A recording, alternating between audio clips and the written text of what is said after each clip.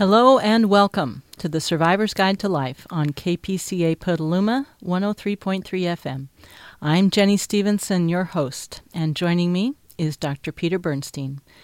Today we are continuing in our series on how to survive through adversity. Dr. Bernstein, Peter, as he likes to be called, is a coach and mentor with almost 50 years of experience helping people survive and grow through trauma, struggles, and hard times, the stuff of real life.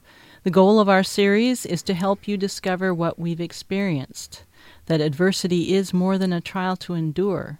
It can be an exciting opportunity to learn, grow, and thrive. Welcome back, Peter. Thank you. Geez, I feel better now. Is your energy coming back? Yeah, I ate a late lunch. I came in here, I was like dragging. And I had a great workout. I had a good day. I don't know what the heck. But seeing you guys made me feel better. Oh. And thank you for reminding me of what we were going to talk about today, too, because my notes were very different today. Oh. But I like it. We had talked earlier, and we had some really good information that we drew out of ourselves and others that work with us. Yes. We work with other people, too. We got some great suggestions from Kelly, who works in our office with us. We have a really great team at the Institute, and sometimes they're an adjunct to our nonprofit, and they're smart. Each one in their own way had their own gifts. We got Haloa and Kelly, who's our down-to-earth woman. Yes. Is great. We have Maritha, our angel from Fiji, who used to be a teacher for 27 years. Did you know that? Yes, middle school, the really challenging age. I didn't know that. Yeah.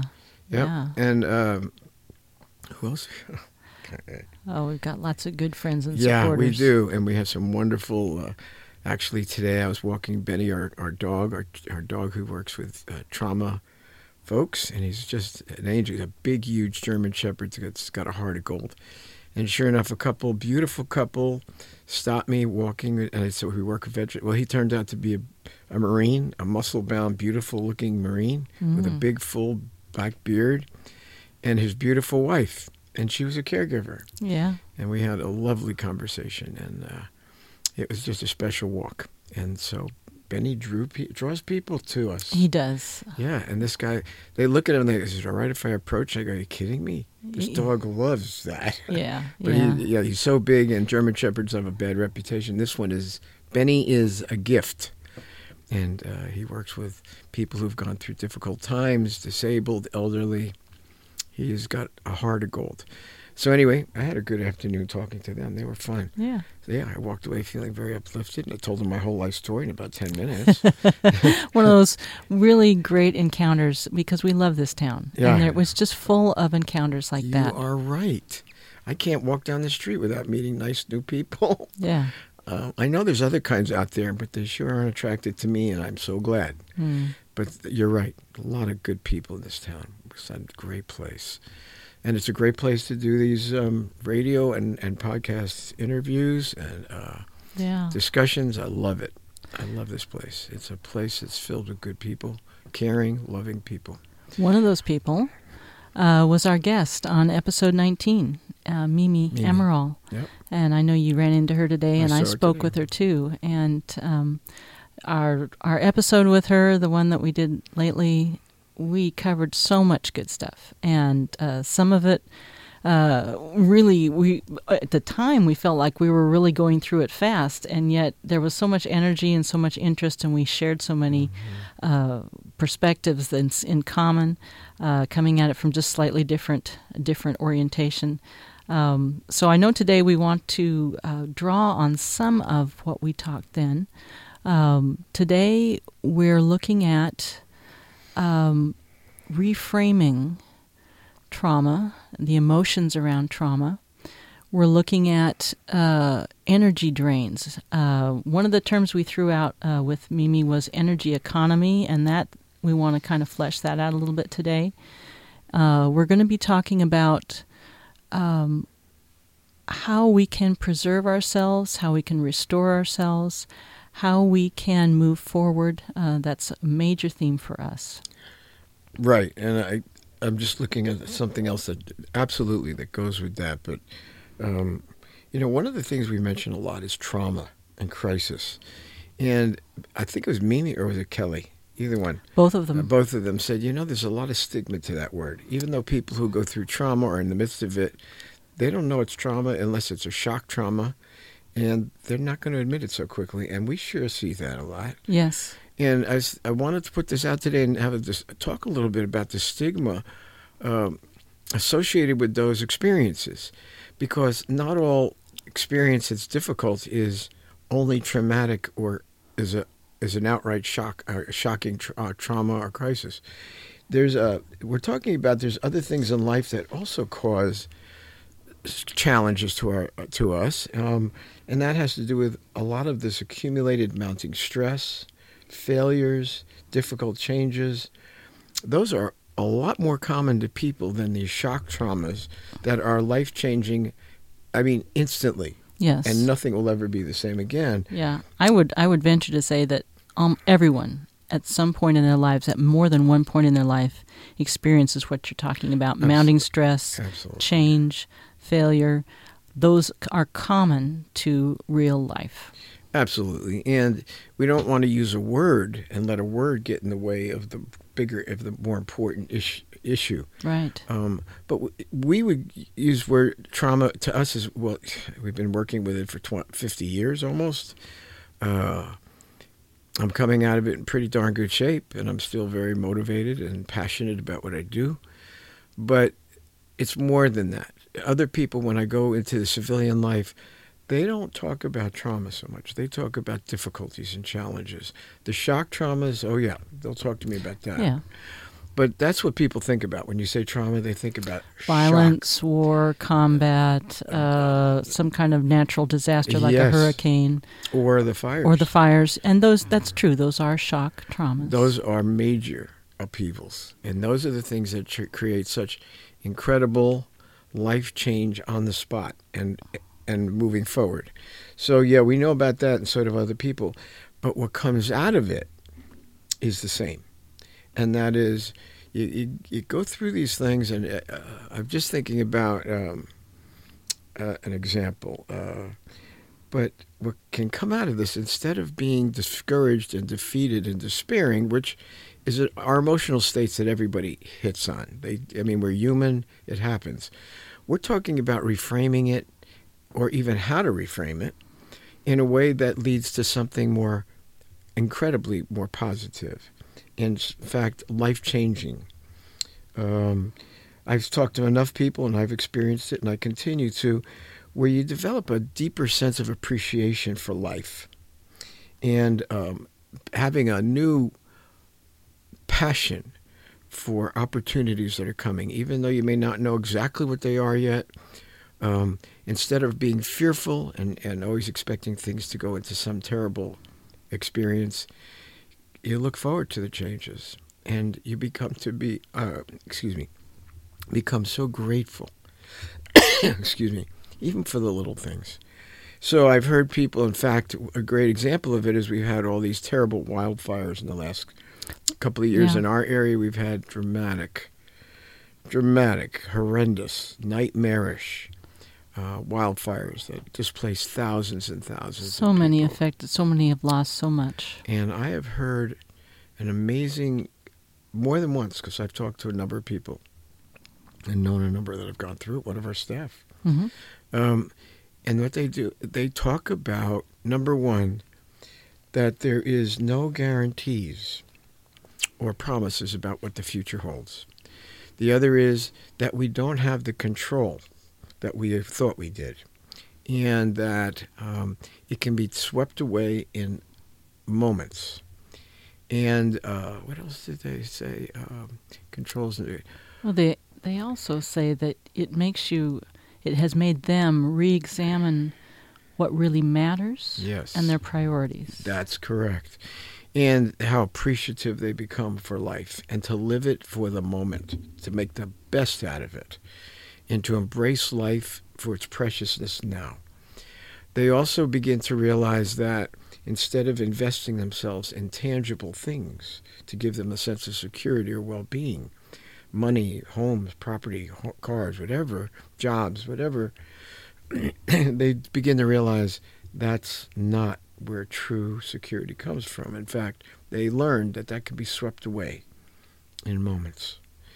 And we knew so many that have lost absolutely everything in these fires. You might say they lost everything, but in looking back on it, they have also eventually been able to gain something. And that's true. And what you're saying. At the time, if you said that to them, that would be like, what are you talking about? Exactly. And I'm glad you brought that up, because we're helping some people now that have lost everything. They're still dealing with the fires. They're dealing with the losses from the fires. Yeah. They're dealing with other disasters that have health disasters afterwards in their own families. And right now, we couldn't tell them how wonderful things are going to turn out. Yes. Or that there's going to be purpose and meaning. I mean, it's all true. But for where they are right now, they would look at us and go, are you kidding me? Yeah. And then they'd start telling us about what it's like to live day to day. The way they have everything they believed in, everything they loved, everything they had is gone. And even the people they depended on have either fallen away with health issues. We know some that have died. We're dealing with some now that have moved into Alzheimer's and dementia, which also seems to be an epidemic. Mm-hmm. So these people are dealing with so much. And all we can do is tell them how to get through each day and how to meet the challenges that they have to face. Now, we know that eventually they're going to come out of this. And as long as they're willing to trust us, we know that we'll move them into a more positive direction. But we couldn't do that and be insensitive to what they're going through right now. So we have to help them day by day, not even day by day, sometimes hour to hour. Mm-hmm. So I look at that and I hear what you said, and then I'm hearing, we better make sure we cover the spectrum here from, yes, they're going to come out of this. We've seen so many come out with a greater appreciation for life and gratitude and understanding of that they don't have the control that they did. And we know they talked about how precious life is. They begin to grasp that and realize that everything could end in a minute. They don't have the control. None of us do. And yet they have a gratitude for what they do have, and it's much less than what they had a year ago or two. Yes, we're helping those folks, and we know they've come to a place of reflection. And some of them came to that, I know, after the fires very fast. But we also are dealing with people, here they are a year and a half later. They're not through it. In fact, things are getting worse for them. And they're fighting with the insurance companies. They can't get their homes rebuilt. Their finances can't match what they had before. We have one lady that we're helping. Her ranch, she lived on it for 72 years. It was her home for life, and it was completely wiped out in the fires. Yeah. And her husband afterwards, who's obviously, I didn't meet him, but a strong, capable, dependable man, developed Alzheimer's and dementia. Yeah. One of our staff went through the same thing. She got through it all. Her father came back and died a week later after the fires. Yeah. He was sick, but he was going along, but that was the breaking point. That was all he can handle. We've seen so much of this. But we want to relate to those folks, and we want to help them through the emotional pathway that goes with this. That's an excellent phrase, the emotional pathway. Let's return to that. Okay. You've been listening to The Survivor's Guide to Life on KPCA Petaluma 103.3 FM. We'll be back after a short break.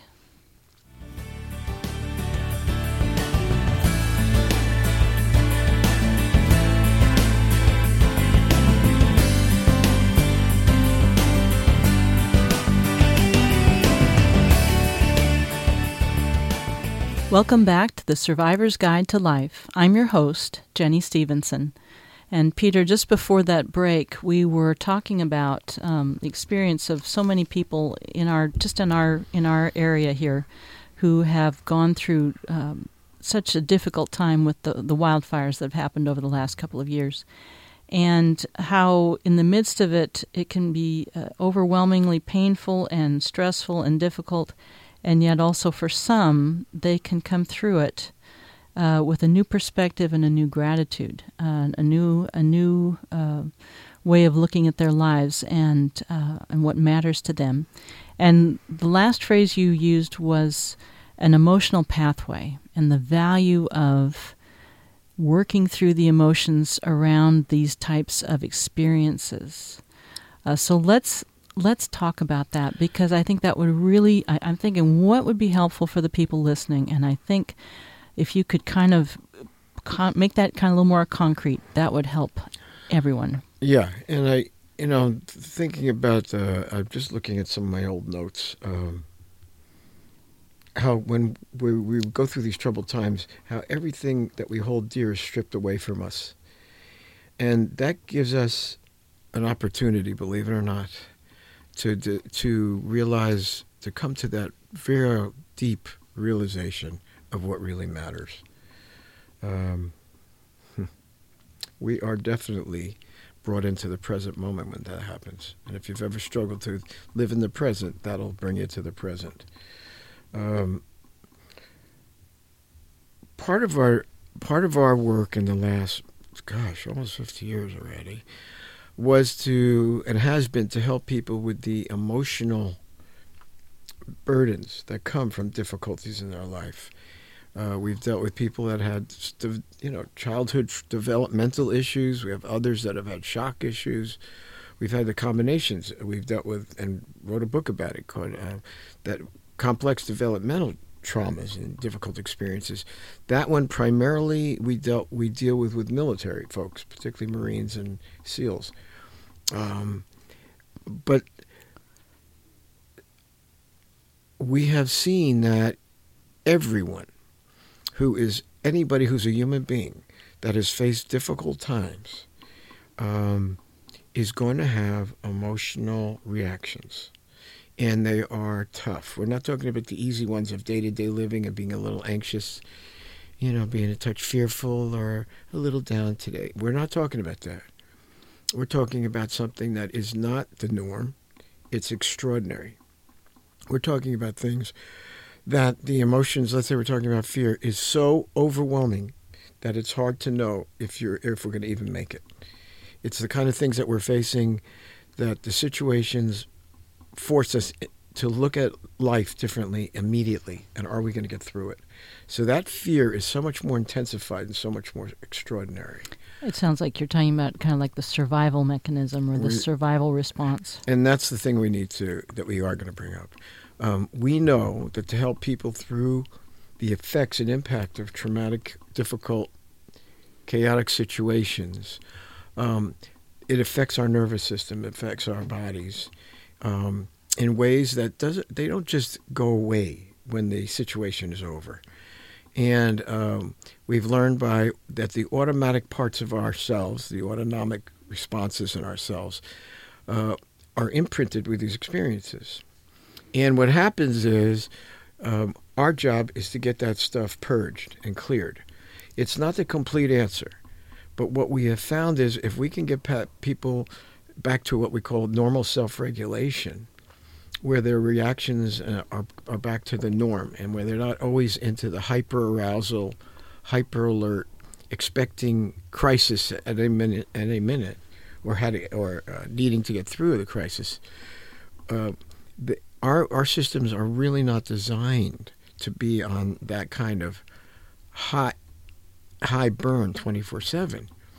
Our systems are geared to be ready and to get us through it, but then to let go, to decompress, and then come back to a normal self-regulation. And there's another part of our nervous system that's called the parasympathetic. And basically, that's when we let down. That's when we're back to the norm of life, and we're reading things in a calm, with some perspective and understanding that we're safe, and life goes on, and we're in a good place. And if we're not, that other system goes into action. But when we're talking about people who've gone through terrible, stressful times, they don't get out of that hyper mode. They can't sleep. They have nightmares. They're expecting catastrophe at any moment. Where we, of course, have seen the worst of that is when we deal with military, the folks that have come through terribly hard times. And they're carrying these disastrous, horrendous experiences with them, and while they were in combat, everybody had that. When they came home, we deal with the folks that can't seem to get past it. So they expect that kind of catastrophe at any corner. They look at every window, every doorway, and expect more of it. Our job is to get that released and purged and cleared so we can begin to give them perspective and help them reintegrate in life again. And become civilians, in many different ways. So we've seen that. We know about that. But we also know people who go through difficulties, they go through that too. They can have the same experience. Exactly. Just as we were saying at the beginning, that ongoing stress, experiences of failure or change or loss of control, those are experiences where people can feel like they're in survival mode, they're in hyper alert, and they can't let down. That's right. And they're feeling so completely stripped and vulnerable. It's a very uncomfortable state to be in. The normal support and systems and sense of control have been stripped away. There is value to it, I know, and I could talk about that in a minute, but I almost don't want to at this point, because just to talk about being in that state is so uncomfortable and disturbing. So for us, we have to help folks get through that and the effects of that, and afterwards know that their bodies have been affected. Their outlook, their perspective on things has been affected too. Our job is to help them get through that. Today we call it mentoring. Today we call it life and wellness coaching. I believe those are better labels for what we do than we've ever had before. There are some folks that come out of it so super disturbed that they need a much more intensive psychotherapy approach. But I want to say this. That is not the only support that people need to go to. In fact, that's usually the one that comes up. Well, you want help? You should go to a local psychotherapist. I was a psychotherapist for a long time. Unfortunately, in some ways, it put a limit on people, the way people related to me. And the truth is, the way I related to them. And that to me is a loss. Today, I don't relate that way. I see people as human beings first. I don't see them as clinical cases. Yes, I have that expertise, but I'll be honest with you. I look at people as human beings who have gone through rough times, and they've been affected as anybody would be affected. And then I figure out what's the way to get them to come back to themselves as human beings. Do I look at them clinically? And the answer is I don't, and I don't like it. And I don't think psychotherapy is the only place to get support. In fact, I know it's not. And unfortunately, it has become almost a marker of embarrassment or shame. Right. If I am not able to handle what's going on in my life and I actually need to be seen as a clinical case, I don't like that. I want to be seen as someone who's struggling, but not put into that box. Sick. Yeah. Well, you know how we learned it? Working with the Navy SEALs, and Yeah. they made it very clear, don't call us people who have post-traumatic stress disorder. Yeah. We have post-traumatic stress, and if you went through as many operations as we did, You'd have it too. you'd have it too and more. Yep. And this goes with the territory. So if you're going to help us, don't start putting us to mental illness categories. Mm-hmm. Treat us as human beings that have taken a great responsibility for helping others and fighting in some horrendously nightmarish war situations. And then we come back with impacted by what we've been through. Mm-hmm. They were right. I'll be honest with you, when I was first confronted with it, and they did confront me hard now that I think of it. But Steve will attest They're to like that. He was that. there when we were talking to They don't command, take- and they did confront me in about 30 seconds. Yeah. And they wanted to make sure I wasn't some space out from Marin County. Actually, that's what they said. And that came from the Admiralty right down to the lower level. Was it? We got nailed. Yeah. But they expected me to go, collapse. Yeah. And well, they there didn't. was no. And there was no need for me to. I'm used to it. Yeah. So at the end, obviously, they really do trust me and did trust me. Yeah. And they entrusted with me with a lot of their personal struggles. Mm-hmm. And it's very touching and very human. Very. Very human. So they educated me. And I've stayed with that for the last several years. So have you, and so have our staff. And we've made sure that we function as not clinicians anymore, but as coaches and mentors helping people to realize that there is a better way of life. We need to find out what it is they're after in life and help them get to it. We do have the tools and skills. We're not going to do therapy with them. We're going to do something else to help them recover from their traumas and reach a new level of health they never thought possible. Mm-hmm. That is our expertise, and that we can do, and we do it all the time. And we're very grateful to do it. Mm-hmm. A new component that has really entered our universe, and it probably has a whole lot to do with what I'm going through personally, is caregivers in need. Family caregivers, professional caregivers. They're coming into our life a whole lot more now. And we're seeing... It's part of our culture. It is part of our culture. Our aging culture, and our parents, are living, our seniors are living longer and longer and are in need of care. And this is just a very strong fact in our life right now. It is. And the other, of course, when we were dealing with soldiers that had gone through a lot of IED explosions, they had dementia, a type of dementia from traumatic brain injuries, and they were in their late 20s and early 30s. Yeah. Now, that was one part, but now we're seeing a much broader influx of caregivers and what they're going through and dealing with in their lives and the effect it has. Mm-hmm. And I feel it's a calling upon our lives. We know what it is.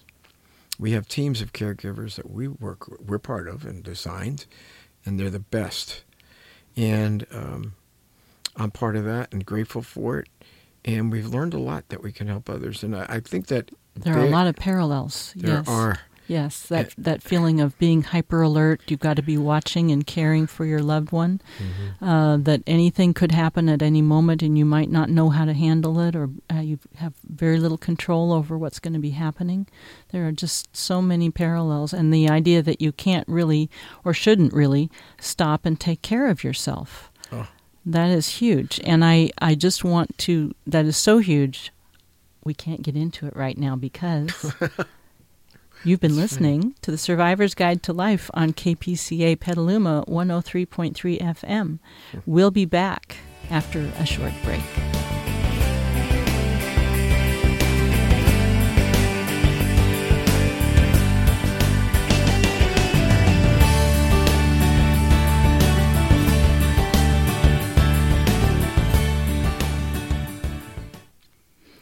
Welcome back to the Survivor's Guide to Life. I'm your host, Jenny Stevenson. Before our break, we were getting into the topic of caregiving and the emotional pathway experience of caregiving and how it is very similar to post-traumatic stress and the aspects of being always vigilant, always feeling that you need to be always vigilant with the loved one that you're caring for. That you have, will you be able to take care of anything that comes up? Will you handle the crisis? You feel like you may not have enough control. You don't know if you can handle what's going to happen. You get tired. You feel like you can't take time for yourself. And then you can spiral downward and your emotions can take over. And we have seen how badly this can go.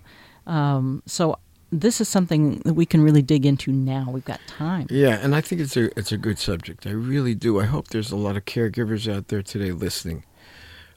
We certainly are expanding our nonprofit to include more than just veterans' families because we see the need is so great. And I'm certainly going through it, so I have a greater understanding and empathy than I've ever had, and I continue to have it. So it seems to, I seem to draw people. Jenny's a caregiver, and she's actually in charge of our caregiving teams. They say I'm in charge. Sometimes I am. Sometimes I just listen. But Jenny's in charge, and we watch what people are going through and how difficult it is on everyone.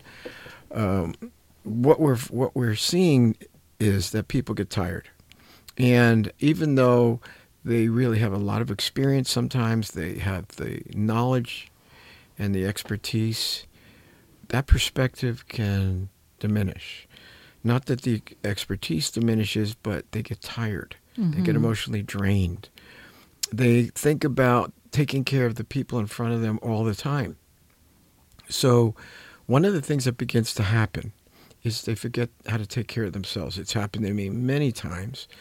I think it's a common subject I've seen come up in caregivers support and training groups, how people just forget that they have to take care of themselves in order to be resilient. And our job is to remind them that they're going to need to pay attention to the impact and the effect on their bodies, on their minds, on their spirit when they're doing this, because it's a one-way street. You're giving all the time. And most caregivers that I know want to give. They're terrific people. But at the same time that they're terrific and they want to give, well, the truth of the matter is sometimes they need some time for themselves. We also find something that used to be part of a clinical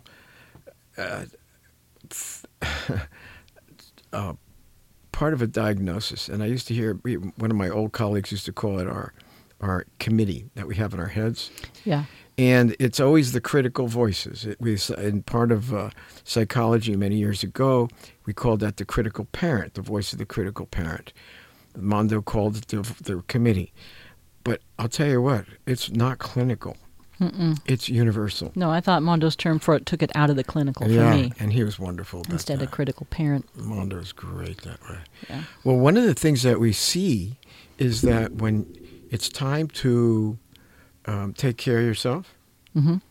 people hear that critical committee saying you're being selfish. Yeah. How could you think of yourself at that time like this when the person you take care of is deteriorating, they're so sick, they're moving toward a deadly end? Mm-hmm. What do you mean take some time for yourself? You're going to take a break, and while you're gone, something bad's going to happen. So you can't. And you'll feel bad. And you'll feel guilty. Yep.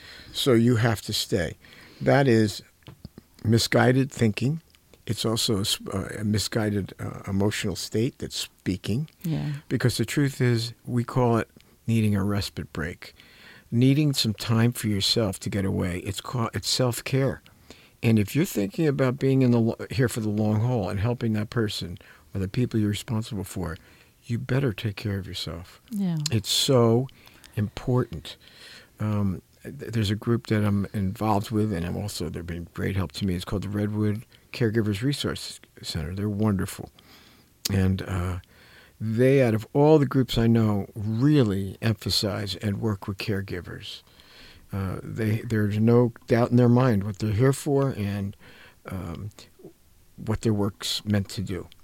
One of the things that I find very interesting with them, let me think what they do so many they do so much to help. I'm thinking about some of the groups and some of the things that I have learned from every walk of life and how so many people are being affected. And specifically, they handle mostly Alzheimer's people who are taking care of Alzheimer's, stroke victims, cardiovascular, cancer, MS, dementia. They're incredible. They do a great job. But what I see is that folks suffer anyway. And one of the big problems they have is guilt. They feel that they have to give all the time, 24/7, and not think about themselves. Well, the truth of the matter is the funding, one of the biggest funding sources, is government grants that are available, and here's why. Almost 65%, I think it's 63 or 64% or more, of caregivers die before the people are taken care of. Now, we've known in the last 2 years numbers, I can't remember, but a number of people that's happened to. Those statistics are shocking, and they would be hard to believe if we had not seen that. That's in right. fact, in our lives. We saw that at the couple at our church. It happened in my family. We've seen that many more times than you would think. Yeah, and when I was told about it, I was cynical. And here I was, a clinician who thought I knew it all. Well, this clinician's been humbled over and over again these days. I'm a person now, and it's true. When you have a loved one and they're sick and dying, and you're giving everything you can, there's a part of you that goes down with them. And it's such a, they call it, even when they're alive, and dealing with them while they're still alive, there's a process called what is it called? Ambiguous grief and loss. Yeah. Where you're actually grieving the loss of the person as they're fading from their life with you. Then you have the anticipatory grief. This is before they die. Mm-hmm. And it's so painful. And I don't care how much you know, and I know a lot now. I don't know enough to always counter that, because there is a time when I feel those things very, very deeply. I can hear my voice sinking, and I've been told when I start talking about my personal life, my voice gets lower and softer. It's because it's so painful. Yes. And I watch it. I can't deny it. I've talked about how after a full week of helping my wife and helping others that are going through these things, it hits me. And you have to take that time. And you must take that time. Yes. And what that may mean, and it does for me, and it does for many, is to deal with the emotional impact on my life, on my being, physically, emotionally, spiritually, the whole thing. And for me, to get a catharsis, to get rid of that, to have a good cry, to get the anger out, to get the frustration out, not on anyone, but to have a space that I have for myself. I think one of the outstanding care workers over at the Redwood Resource Center called it having a plan B, mm-hmm. which means you have to take some time to take care of yourself. We talk about it. We have a protocol that we developed for the Veterans Administration a number of years ago. And we would tell people who are caregivers, and we dealt with a lot of them, that when those people you're working with in front of you, you're there, you have to be there for them. And you are there, and you need to be there for them, and you can't let your emotions take you over. Then we've called that pushing the pause button. That's right. And it's so necessary, because the truth of the matter is it's very easy for our emotions and our pain to begin to come up so much that we can actually contaminate, make the work more difficult for others. We teach people how not to do that temporarily. Mm-hmm. Then we teach them what Redwood Resource people called Plan B. We call it pushing the pause button. Then it's time to take care of yourself. Yes. Emotionally, whatever burdens you've absorbed, whatever energy you have taken on, you have to take care of. We call it an energy economy, and we'll get to that in a minute. We've alluded to it in other programs. Mm-hmm. It's so important because you're giving. You're absorbing. And it's very, very painful. So the point really is, what do you do to take care of it? Well, the first part of it is you got to be aware of the impact that this all has on you and not go numb, not cut yourself. That's that point about it, not pushing the off button. Mm-hmm. You're not turning off. You're just pushing the pause button. Pause button. Yeah. Right. You don't want to turn off. You don't want to shut down. You don't want to deny how you feel. You're just putting it off till a time when it's safe to do that. And what's hard about that is you have to be aware mm-hmm. somehow of how this is impacting you. You have to stay aware on some level. Very, very painful and difficult, and yet that's what has to be. You're not supposed to numb out and pretend that everything's fine and you're not affected until the day you're so overwhelmed and burned out you won't take care of anybody anymore. And then you have a breakdown emotionally, physically, and then it overwhelms you. All that stuff you buried will come back. And that's trouble. Yes. That's trouble. It's also physical problems many times come up, and the worst of it, of course, is when people die from the damage. So that's all real. Mm-hmm. It sounds dramatically terrible, but it can happen. We know how to prevent it. And we know we all have to prevent it if we're going to go on. We're committed to helping others. We're committed to caregivers. We're committed to dealing with the sick and troubled and those that have been through terrible times. If we're in this for the long haul, we know what you have to do because we do it for ourselves. Even at our institute, we make sure we take care of our own staff.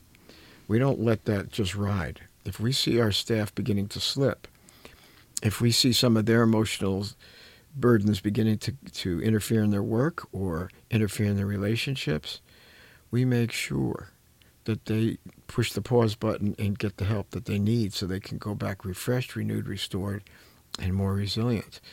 That has to happen for everybody. Yes. And teaching everybody that is I have a big commitment. So do you. to make sure this does happen. I don't think it's not all of this is well known. Certainly the skills and abilities we've developed over these many years, not everybody knows. We know. But we've trained people. We've trained people to, what were the combat crisis treatment teams? Mm-hmm. We've done it, and we know it works. But there's a whole lot that goes with it, because once you get rid of that, you do need the help and support and love and encouragement and uplifting and perspective that loved ones, a pastor, a rabbi, a counselor, good close friends that know you well, family members can offer you.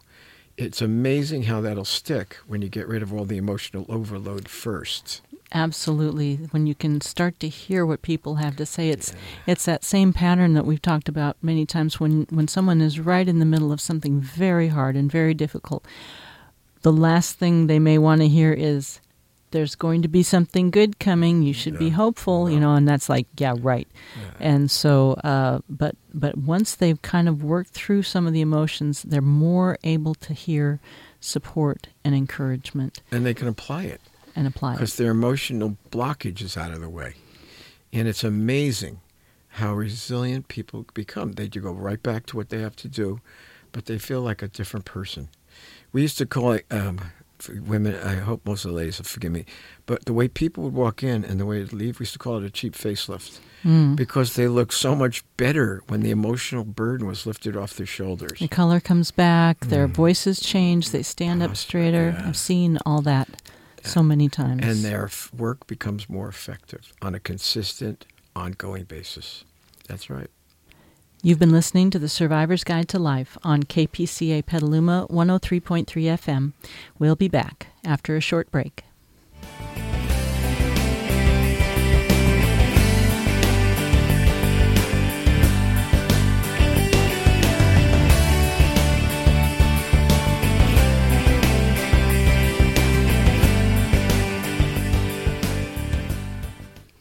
Welcome back to The Survivor's Guide to Life. I'm your host, Jenny Stevenson. In this last portion of our episode today, I'd like to return to something we've kind of touched on here and there as we've been talking, and that is the need for help and support that we all have when we're going through difficult times. Kelly today called it Grab the Lifeline. And we were just talking before the break about how it can be really hard to do that when our emotions are taking over and clouding our perspective. Mm-hmm. We can also hear our committee. We talked about the committee saying, you shouldn't need help, or you should take care of this on your own. There are many things that can get in the way of, first off, asking for help or even admitting we need help. And then things can get in the way of being able to take in the help. But we feel this is so essential to surviving through adversity, through growing, through moving forward. So let's take some time now to really kind of dig into this one. I'm glad. It's funny. I was just going to talk about you. You're about 30 seconds ahead of me. That's okay, by the way. Well, because that's one of the things. There are things that happen as human beings, not clinical cases, that we need to look at. And one of the things that happen is when we start getting tired, and we start hearing that committee give us a hard time, and we're feeling badly, we begin to isolate ourselves and withdraw. And we start feeling alone. In fact, we do things to make ourselves alone. And that begins to happen. And you ask yourself, well, why would people do that? Well, there's an embarrassment and a shame about this state of being that all of us experience, and yet for some reason that doesn't seem to register. Well, one of the things that can go on, particularly with all this online media, is that people look around and they think people are living these perfect lives. And that's not true. That isn't true at all. And yet that's what's thrust in our face. Now, we're going through the hard times as caregivers. We're going through the effects of trauma and crisis or difficult times, and we feel bad, and we feel less than. Yes. Okay, that's, again, a human thing that happens. Can it be exacerbated by our histories? Of course it can, but does it happen? The answer is yes. And then we look outside of ourselves, And everybody is trying to live the perfect life. They're really on top of their game, and they're really doing great. And how does that make you feel when you know you're not, and you're feeling terrible? It makes you feel like embarrassed, ashamed, and weak, and unreliable. So the reaction to that many times is to withdraw and to begin to cut ourselves off and hide out because we're feeling so bad. That's the last thing you should do at those times. Yeah. That's not a respite break. That's hiding from things we need to face and deal with and get support from the community, get support from our families, get support from therapists, counselors, rabbis, priests, people in your friends of yours that know you better. We need it. And the truth of the matter is, the people that I know are the most resilient.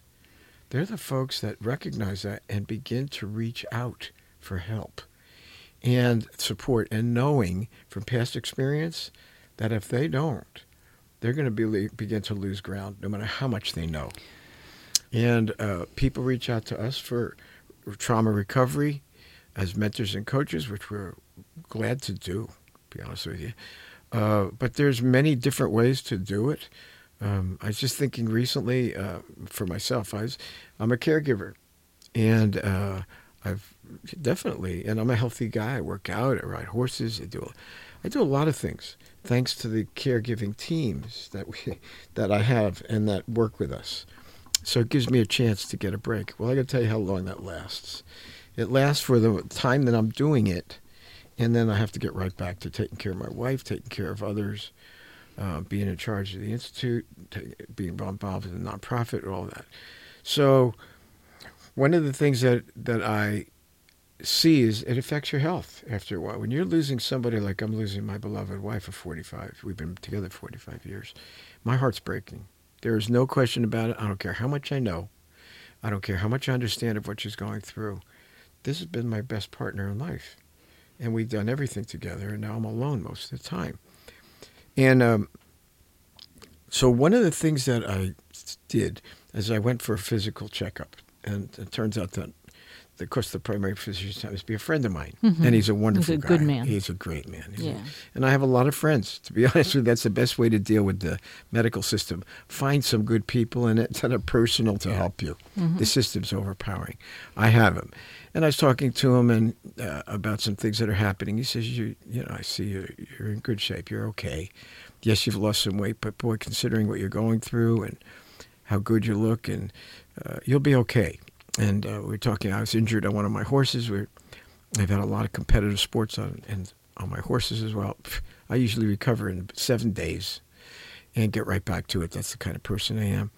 And I had an injury that happened 6 months ago, and I am still recovering from it. Yeah. And I was told caregivers get hurt more, and they recover more slowly. It's the truth. Anyway, I went to him. He says, you are recovering, and I'll give you some things to help you, not drugs, because I don't like drugs. And but he says, you know, you're doing all right considering everything. In fact, the reason your wife is still doing as well as she is because of the magnificent, incredible caregiving teams that you guys have there and what they're doing. And she said, I see the impact of them. I see these people, how they work. I've never seen anything like it. And your wife feels loved and cared for around the clock from the best people. And when he said that, I heard it, and it gave me some perspective. And I said, but I am hurting. I can't lie to you. And this is the end of the week, and I've done a lot this week, and I'm sad. I'm hurting. And he says, well, maybe you should go to a therapist. And I said, Philippe, I've been a therapist for almost 50 years. That's not what I'm looking for right now. And he said, well, what about me? You could always come here and talk to me. I'm your friend. And I said, you I trust. Yeah. You I know. And that works for me. And I just barely reached out, and he was right there. And he's a busy guy. He's a loving guy, a sweet guy. But that was his offer to me. He says, I'll be here for you. He says, come. I'll take care of it. We'll make sure the medical is taken care of, which is, it seems to be. But he was also saying, hey, I'll talk to you. I know your wife. I know Lynn. and I'll be glad to be here for you and give you perspective Mm-hmm. and help you. Mm-hmm. That works for me. That's Yes. just one of many people that I reach out to. Are they therapists? No. No. They're fellow human beings. He doesn't act, by the way, as an MD to me. He's a friend. Mm-hmm. He's a fellow human being. I have all the caregivers around me. My wife, they're all remarkable. In this case, women, beautiful, incredible in every way, and intelligent, gifted people that do a great job. They're there. People at the Redwood Resource Center. Connie, don't get mad, but Connie Lorenz is over there, and she is an incredible expert in this. And I love her, and I appreciate the kind of supportive work that she does for caregivers. The Alzheimer's Association also has some pretty decent folks. But I know a lot of people, and they are so loving and available and compassionate. So I do reach out, and I need to, because I can see how easily caregivers can go down with the people they're taking care of. It's not a made-up catastrophic fantasy. It's a fact. Yeah. I don't want to do that. I want to be here for Lynn as long as I can. I want to go on. I have so many other things I want to do in life that are important, that I'm learning all the time on how to do better, thanks to Lynn, thanks to all the caregivers and all the people involved now. Well, I don't want my life to end until it's my time. And frankly, I feel a deep, strong sense of commitment, calling to continue on.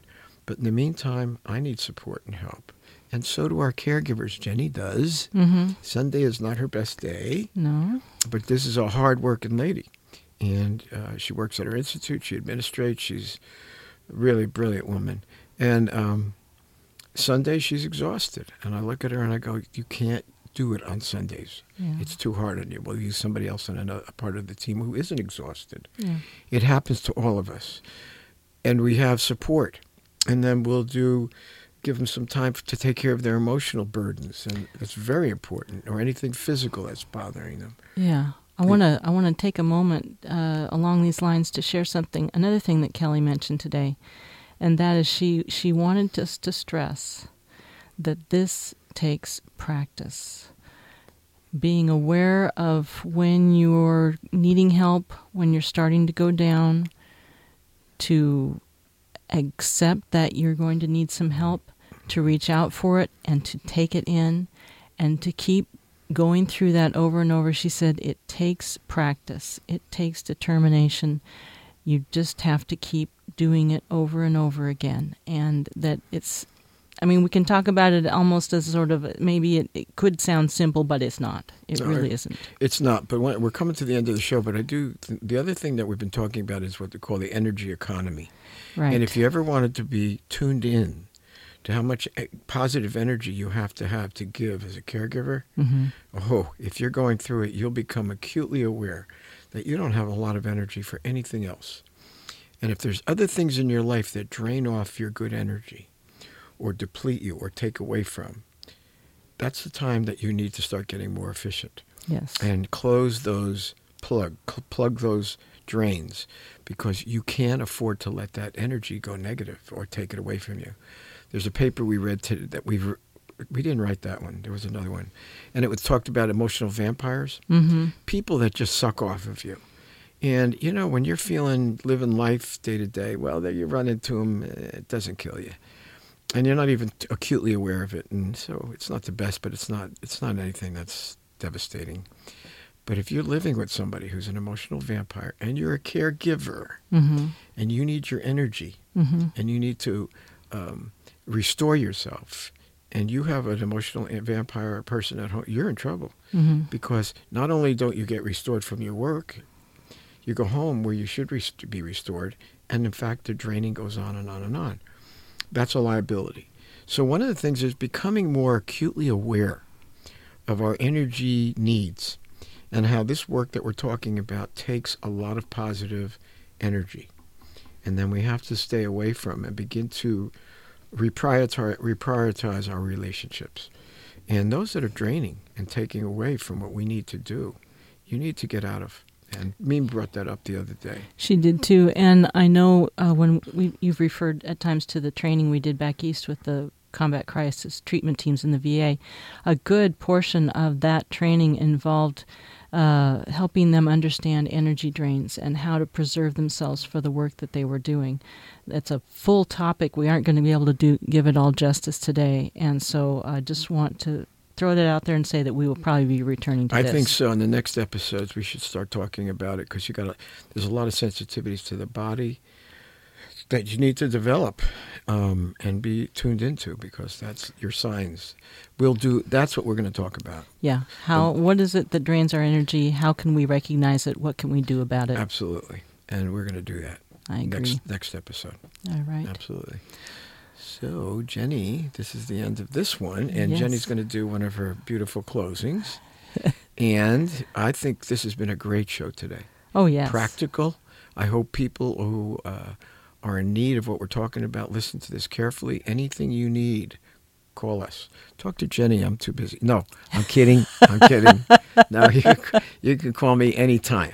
But anyway, Peter Jenny's going loves to talk. Yeah, I do. Peter is definitely a phone person. He's not a text person. He's not an email person. He's a phone person. So, having said that, you've been listening to the Survivor's Guide to Life on KPCA Petaluma 103.3 FM.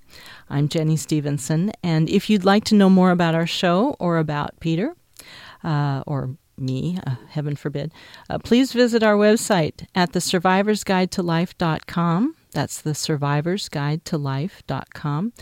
Please like us. We are on Facebook and Instagram. Our podcast is available on iTunes, Stitcher, Spotify, and SoundCloud. Thank you for listening, and please join us again next time. We love doing this, and we hope you're getting so much out of what we give to you.